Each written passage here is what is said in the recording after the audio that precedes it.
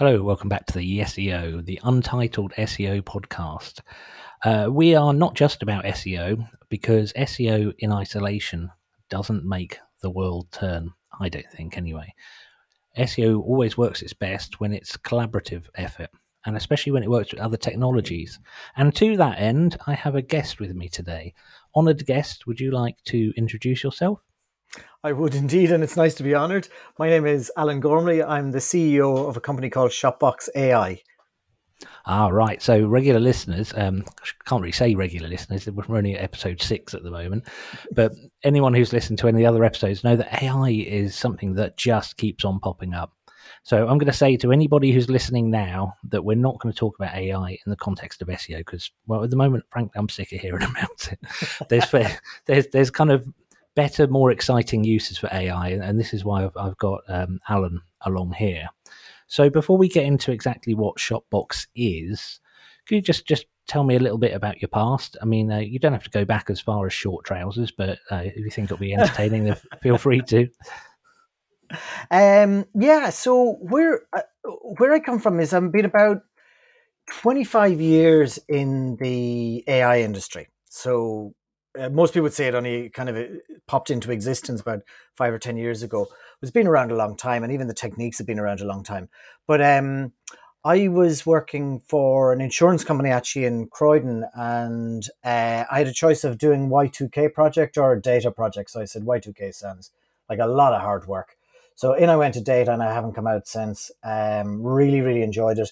And then I then went from working on the front line to really working with a vendor. So the largest AI software company globally, a company called SAS, out of not SAP as everybody thought it was, out of North Carolina. Very, very large company, about 3.5 billion in AI software every year, and worked for them for quite a few years, building up practices around areas that were really starting to take off. So things like customer experience, retail was a big, big push for us. But I was also working across financial services and telco. And then I kind of went on a journey where one of the big problems I always had with AI was at the time it was only used by very large companies. And I just felt that there was no trickle down effect happening. And I got very interested in the idea of taking AI, which was big and complex back in those days, and trying to make it as easy as possible. And that's kind of led me to where I am here. So it's taken me about 5 years to kind of get to this point from there. But it's been a bit of a journey along the way. Yeah. It's kind of funny to think of AI as something that did exist 20 odd years ago, but I think in various forms, there's always been an element of it. I think that without getting too deep into it, I think that how people define the AI is still really fuzzy. And I see some people kind of talking about AI functions, what they call AI functions that aren't, they're just database lookups. There's no sort of added intelligence on it. So do you have a handy sort of elevator pitch for what you see AI as being? Oh, that's a really tough one. Maybe not elevator. Let me go slightly deeper than elevator then. Escalator. So when somebody says to me, we have an algorithm, I kind of go, that's nice. That's nice. It's kind of at that level. AI is really is a very systematic approach. So it's using a lot of different algorithms generally. All of them are good at different things and trying to blend those together to try and get a view of the whole. So when we're interested in understanding a customer, we need to understand what they're currently interested in. We need to understand what they've vaguely shown interest in the past, because they're not just today. The customer is about more than today, and they wear different hats. And even if we look at something like price sensitivity, I tend not to agree with pretty much anything I hear my industry say, because I feel it's too high level. So people say, oh, this customer's price sensitive. I go, there's no such thing as a price sensitive customer. There's somebody who is prepared to pay a lot of money for particular things and not prepared to pay a lot of money for other things. So all of us tend to spend way too much money on our hobbies. And then we walk into a supermarket and decide we're not paying more than 59 pence for a can of beans. So price sensitivity to me depends on the context. So AI is trying to get under the covers of all of that at the same time. And the thing that I think a lot of people miss on AI is it's not deterministic. It's not saying this is this person. It's saying this is a shape of this person. It's a bit vaguer than the absolutes. So I always say, my job is never to find what a customer is looking for. My job is to help them go on a journey. And the more you understand them, the more you can allow them to stumble across interesting things rather than trying to take them straight to a conclusion. And what you find is, especially with what we do, because we're in retail, my job is not to find that perfect product. My job is to say, there's loads of possibilities here, but I know vaguely that these are the things that you're going to be interested in. And as we go through that journey, it gets better and better, but it's really up to the customer what they want. So that's a very long-winded way of saying AI is quite vague, but it's trying to understand many, many different aspects of the subject it's looking at any one time rather than just predict something. I think for context, I think this would be a good time for you to explain what Shopbox.ai Yeah. is, because otherwise we're going to keep coming back. So let's just get it out there so that we can get some context on this. So to give people a visual, if you think about the Amazon homepage or the Netflix homepage, okay, I actually tend to look more at Netflix than Amazon and TikTok rather than Amazon, but Amazon is in our industry, so it's a good context to have. If you think about that versus another store, any other store is pretty much generic. You land on a homepage, you see a banner ad, you go into product listing pages, they're always the same. They always have way too many products that aren't for me and yada, yada. If you go into Amazon, that homepage actually gives complete context to the customer. And it's quite clever. Even some people say to me, well, it's not 100% accurate. Think about what they're doing. They're taking tens of millions of products across hundreds of millions of customers in real time and saying, here's 30 things that are interesting for you. That's a hugely complex problem to solve. And that's effectively what we're trying to do. So if I give you a couple of examples of things we do in Shopbox that are very different to what everybody else does. One thing is when people land on a site for the very first time, they're presented with too many products. They tend to land on product listing pages and we don't know why they're there. And we don't know what to put in front of them. So we all spend many, many hours in meeting rooms trying to figure out how to lay it out. We said, actually, there is no way of knowing. What you do is you give what we have as an AI shop assistant, which allows somebody when they see a product to shop by examples and say, oh, I like that. And it shows, it pops up and says, here's some other stuff that you might be interested in. So we're trying to do stuff in flow when the customer is working rather than take them off to different parts of the website and second guess them. So we always have that feeling like we're like a shop assistant in the store. But the latest thing we've just launched, which I'm really, really proud of, this makes me very happy because when I think about what we originally thought about around Shopbox, the whole concept was, what if every customer owned part of your store? Wouldn't that be a beautiful thing? Can you imagine if every customer, you had 1 million customers and everyone landed and felt, this is my store. They have other stuff, but this is my store. So, It's a big fight on any website. I mean, the reason I'm fascinated by this is from an SEO perspective, where we tend to fall into the trap of trying to drive people towards a page that can answer their problems. yeah, But outside of the e-commerce kind of context, you can be leading people into a dead end by doing that. So this is why I'm sorry to interrupt you, but I'm not really trying to keep it on SEO. I'm just sort of trying to think of it in my language. So yeah, so you're talking about when whoever lands on the site, within not very much time, they have that kind of light bulb head, that's the light bulb ping that says, I'm in the right place. These people can solve my yeah, needs, as yeah. it were. And see, Andrew, I see these two things work really well together. So what we're trying to do is we're trying to say we're about the customer. So within one product view, sometimes a customer wanted to be two or three. It depends a lot on the sector. But we pull together loads of stuff suddenly from the catalog and say, this is all stuff you'd be interested in. So we have this personal shopping page, which works for every customer, anonymous or known. It makes no difference to us, where we can say, here's some stuff that's on sale that fits you and is relevant for you. Okay, because most sale pages, you can't find anything relevant that fits you. Okay, it's a terrible experience. Here's stuff that we just put on the catalog. So it's bright and shiny and new, and it has higher margin, and it's for you. Okay, so everything is about the customer. And I see it kind of like a Venn diagram where half the site should be about the customer and the other half of the site should be the rest of the store. So if there's something about that is relevant to me, I should be able to see it, but I should be able to wander anywhere I want in the store. And the beauty of that is, on one side, you're showing people everything you can do for them, and on the other side, you're trying to be really specific. So you try and get both sides of the customer.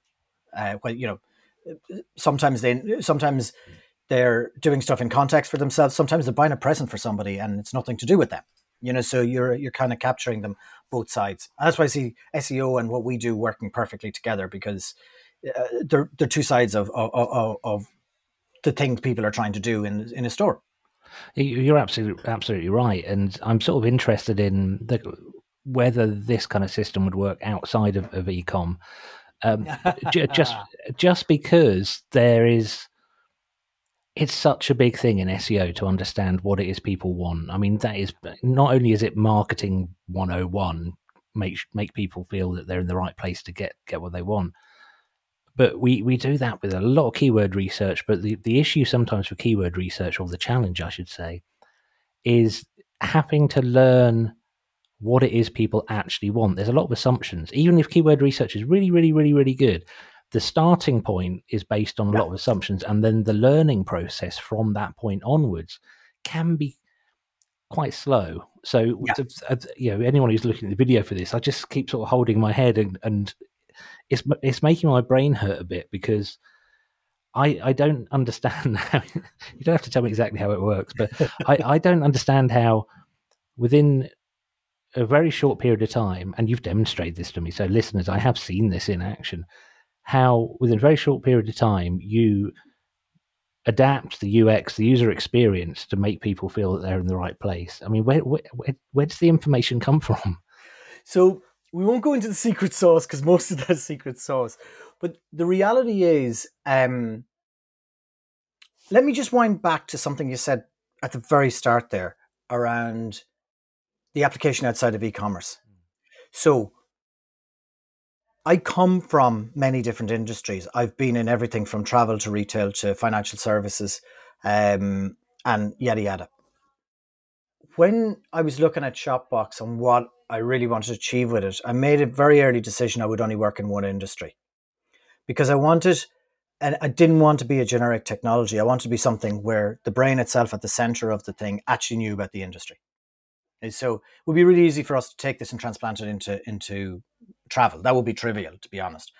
But I don't want to do that, because if we do that, we'll end up with a generic technology that kind of works most of the time, but actually misses all the nuances that are really interesting for customers. I genuinely think that's one of the biggest challenges in AI being sold to business owners or anybody involved in marketing, is that a lot of AI is sold as, here's this really broad thing, what do you ask of it? And it's a bit like, well, anything like Google Analytics. Well, it's going to tell you some things, but the real skill is knowing your industry and knowing what it does. So yeah, I've not really identified that you've chosen a kind of a vertical there with e-commerce. And okay, I'll let you carry on. Well, actually, so you bring me on to something there that's really important. Is what Gartner used to always have this statistic, which was 82% of AI projects all fail. And by the way, it never changed from 82%. So I don't know how the world can progress and the percentages stay the same. I suspect Gartner aren't doing a huge amount of research. I think they're just reusing the same thing. But anyway, my opinion about Gartner is not going to make anyone happy. But here's the thing. I didn't agree with any word they said. What I would say is 82% deliver mediocrity. So they deliver something that's not bad, but it could be so much better. Because what you were saying there, where often what's happening is the technology industry is trying to deliver generic technology to everyone. It's up then to the customer to figure out how to make it work. Well, there aren't enough data scientists in the world to go around. And by the way, very few of them know anything about retail. And if you don't know your industry and how it works and what your merchandisers and your buyers are trying to accomplish, your AI is actually going to work against your business. Okay, so a great example I always use is retail. For most retailers, not for everyone, but for most retailers, the most important product they have is the ones they're launching, because they're the ones that are still high margin. If they can get them moving, they don't become long tail. If they can't get them moving, they become long tail and they're discounting. Okay, so getting those products moving very quickly is really, really important to retailers. Here's the problem with AI. It needs historical data. So they're always too late to the party. It's always your data scientists are nearly working against you as a business all the time because, well, it says that your customers want your best sellers, and of course they do. That's all they're seeing because you haven't put the right products in front of them. So we've really had to twist the whole thing around and say this is about retail. What's important in retail are these things. Therefore, whether AI is the right approach or psychology is the right approach or a combination of both is the right approach, and what we use in AI, all that has to change to make sure that it works for the retailer. So we kind of threw out the rule book, which was quite scary, but it turns out it's quite a lot of fun, and it does much better for our retailers. So You do strike me as the kind of person who's if somebody when you were at school said you were being disruptive, you probably say thank you. I was very, very good schoolboy, and thank you very much. I'm sure. Okay, so it makes total sense that you stick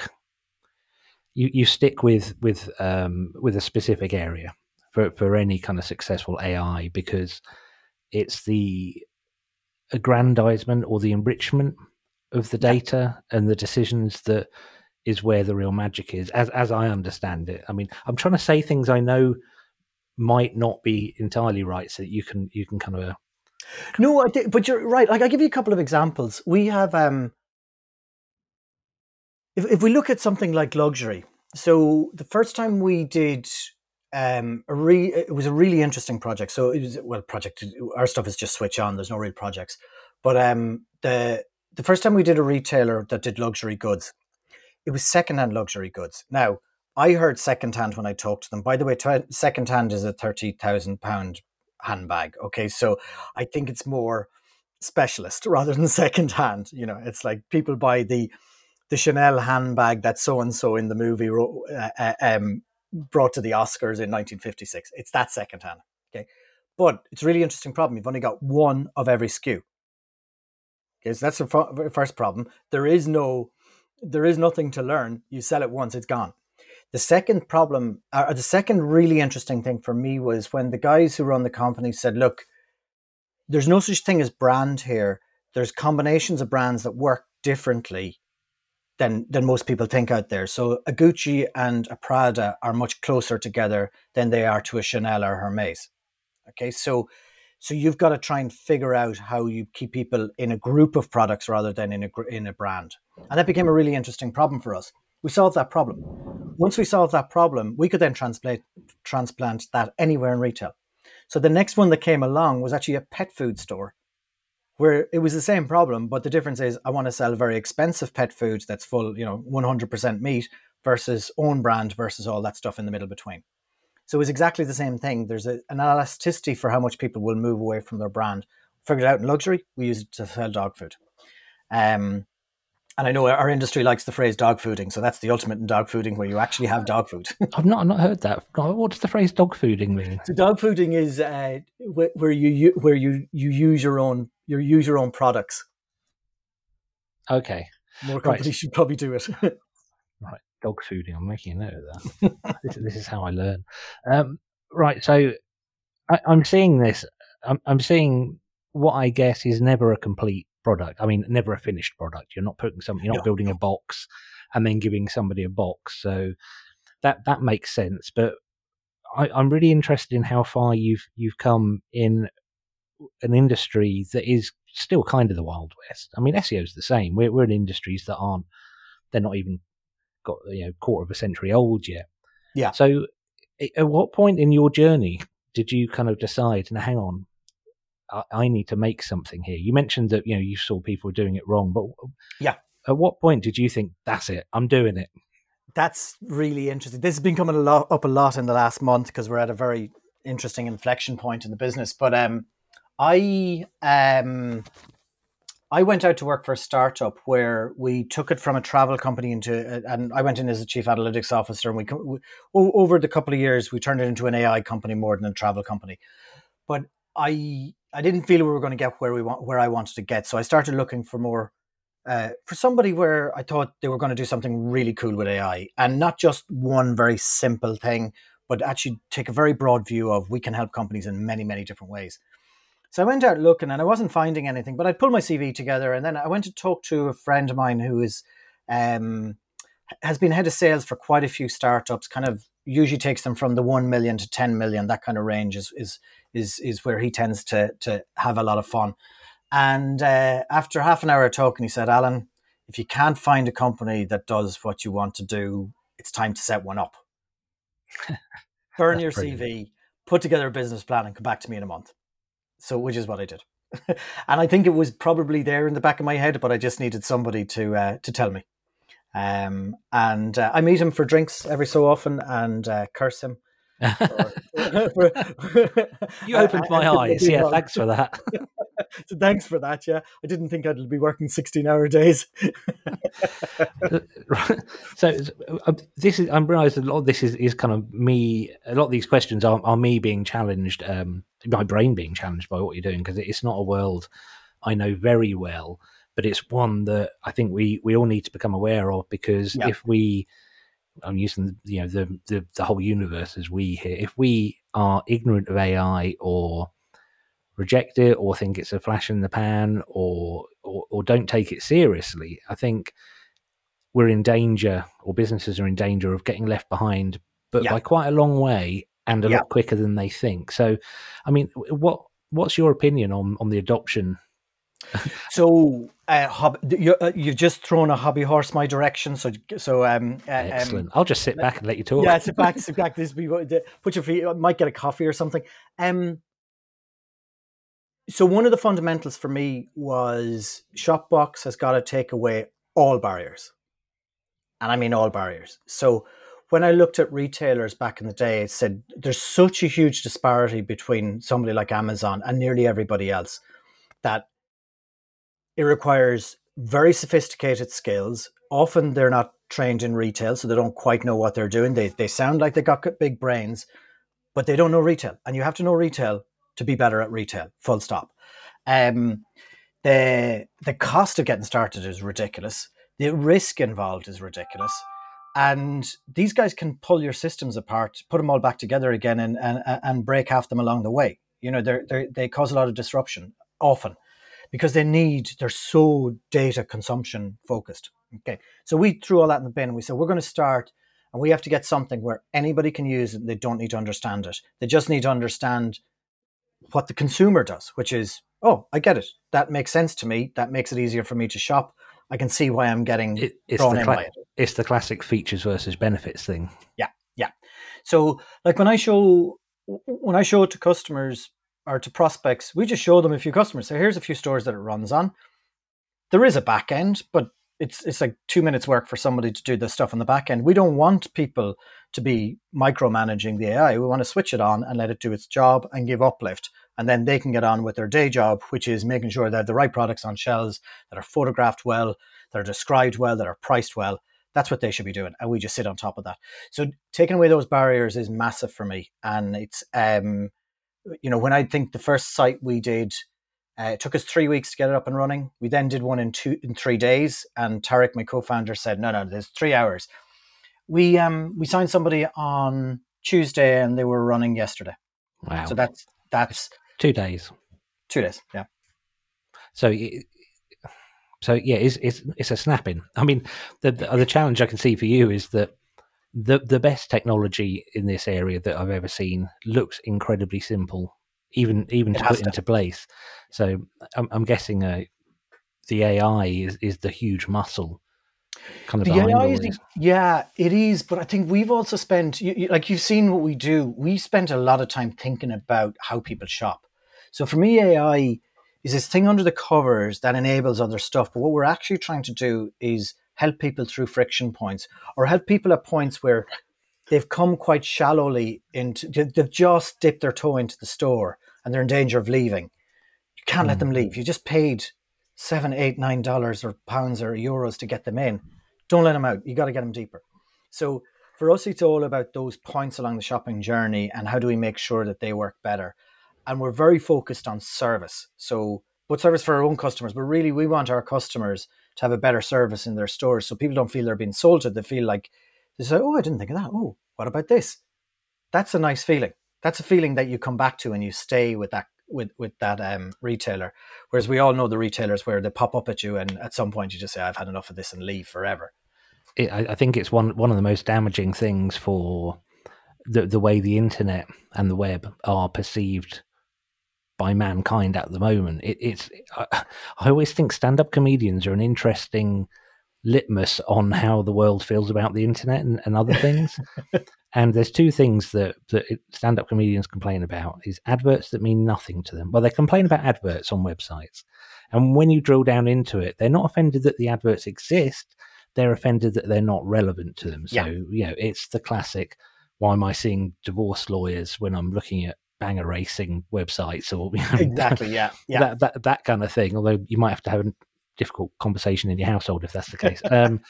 But it's people are rarely, but on the other end of the scale, people are also offended sometimes if they see adverts that are hyper relevant to them, really relevant. I mean, my parents are doing this at the moment. There's a garage. They live in a village, and there's a garage. It's the only garage for miles that sells cars, and they're like, well, we were talking about our car the other day, and now we're seeing adverts for this car garage. And I said, no, you're seeing those not because your television's listening to you.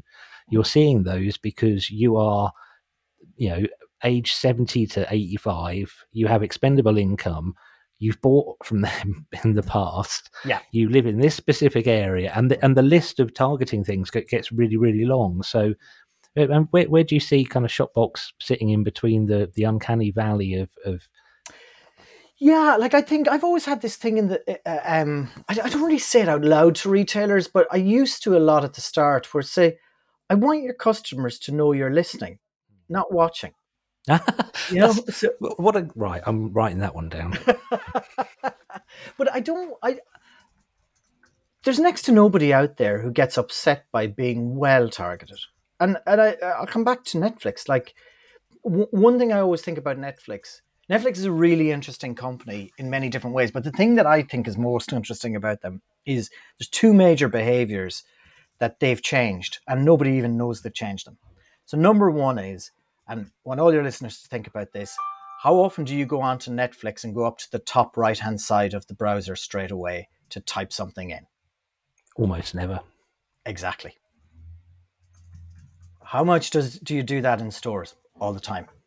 So Netflix have made the entire experience curated. They've said curation first and choice second. That's really interesting. To the extent that we're all probably going to spend Friday night flicking around for 2 hours going, what am I going to watch? But they've made curation important. Now, for me, that's not our ultimate goal, but the more we're curating, the more we're helping customers. So for me, that becomes really important. Yes, they should search when they know what they want, and for some other reasons. But in general, they should come back and say, oh, that's interesting. Okay, because shopping's an experience. It's not a transaction. Okay, the vast majority of stuff we have in our homes, we don't need. Okay, so it is not a transaction. It is an experience in most cases. The other thing that Netflix have done, and this we spend all day, every day thinking about, is, and this is different for Amazon. Amazon were around before Google commercialized. Yeah. Okay, Netflix were not. So when Netflix decided that they were going to go 100% streaming, Google already owned the customer. They already controlled the vast majority of the traffic on the web, on the internet. Okay. So when you were looking for something, you went to Google, you typed it in, you went to the site, and then you left the site and went to a competitor site. Netflix looked on that and went, we have a choice. We can be a content company or we can be an experience company. So as a content company, you go to Google and you type, I want to see this movie, and Netflix gives you a link for the movie, but you never spend any time on Netflix. That is what most retailers have on Google. Netflix went, no way. There is no way that we are going to pay Google for that traffic over and over and over again. There is no way we're going to allow ourselves to be in a competitive environment at that level. So they said, no, we're going to do it. So you type Netflix, but you don't type the name of the movie. You just type Netflix. You come to us, and then the experience is you for 2 hours inside Netflix, not you for 2 hours in Google and 5 minutes in Netflix. And I think that's very clever. Nobody really thinks about Netflix that way. And it didn't happen because they had the brand. It happened because they worked very, very hard to make it happen. And it's a lot of what we're trying to bring to our retailers is, once we get them in the store, keep them in there. Make it a nicer place to be than Google. The penny is completely dropped now. I've been sort of dancing around it for the, playing the podcast host thing, but that you've summarized it entirely. So you're improving the experience so that you don't have to continually be reliable on, we always say search engines, but Google. Yeah. So it gives you more freedom. So Yeah. if you give your give your online store users an experience rather than a transaction, Yeah. then they're far more likely to start their next shopping journey by going directly to your website rather than searching Yeah. and clicking on a Google ad that costs anything. Yeah. And there's a few words that I think as an industry we've really rendered meaningless, because they mean different things to everyone because we talk about them so much. And one of them is experience. And experience for me is really important because to me, experience is about how are you helping me to a large degree. Whereas there's loads of people out there that say, well, the customer experience on our site is excellent. And it probably is because most sites really are excellent these days. But if you're a fashion retailer, have a look at your 5 closest competitors. I can guarantee you all of them are black on white. All of them have very large images. They might be smaller images, by the way, in 2 years' time. And once one moves, all of you will move. And that's the problem is we've got to look like a fashion site. So how do we differentiate? We only differentiate through how we sell and how we service. That's where we come in.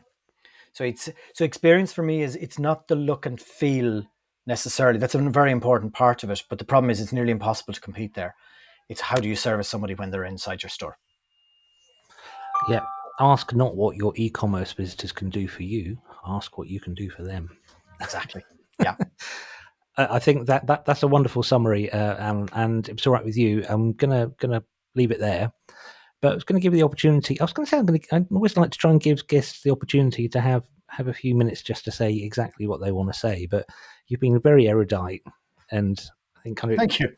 explained a lot of quite complex topics and themes in a very clear way. So I really appreciate your time for that. But is there anything else you'd like to add?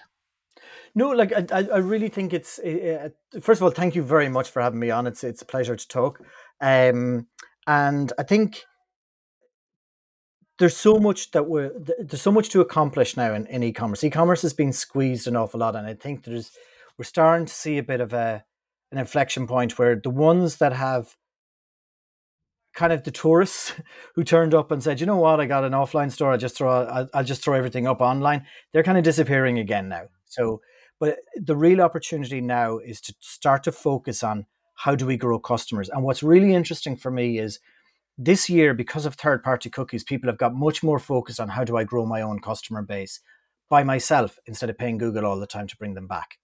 And I think that's a really important behavior change in retailers.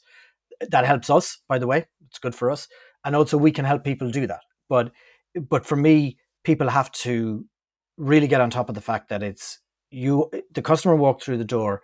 You now have to take ownership of that forever. And if you grow those customers, you will do very well. If you just churn through them and try and attract more all the time and just do that, you won't. You got to balance those two things really well. So they go AI as a way of reducing cost per acquisition. Fantastic. Absolutely. So I'm going to make a note of that because I forget. Yeah. You still need to keep spending the money, but let's spend it on attracting new customers and dormant customers rather than ones who are already engaged. We'll keep them engaged. You make sure they get there in the first place. It's It's a we need both. customer experience. Put it in other language. It's customer experience. Not that one. Customer relationship, customer service. It's like the AI equivalent of the old fashioned shops where you walked in and someone said, "Hello, Jim, your usual." That's kind of basically where we want to be. Yeah. It's very true. I spend more of my time thinking about physical stores and how we behave there and trying to bring that online than I do looking at e-commerce stores because, to be honest, the physical stores are where we learned how to retail, and they're still ahead in the way they treat customers. Right, brilliant. Okay, listeners, if you've got an e-com store, I very much recommend you have a look at Shopbox AI. The link will be in the show notes. So, Alan, it only remains for me to say goodbye. Would you like to say goodbye? Goodbye, Andrew, and thank you very much for having me on.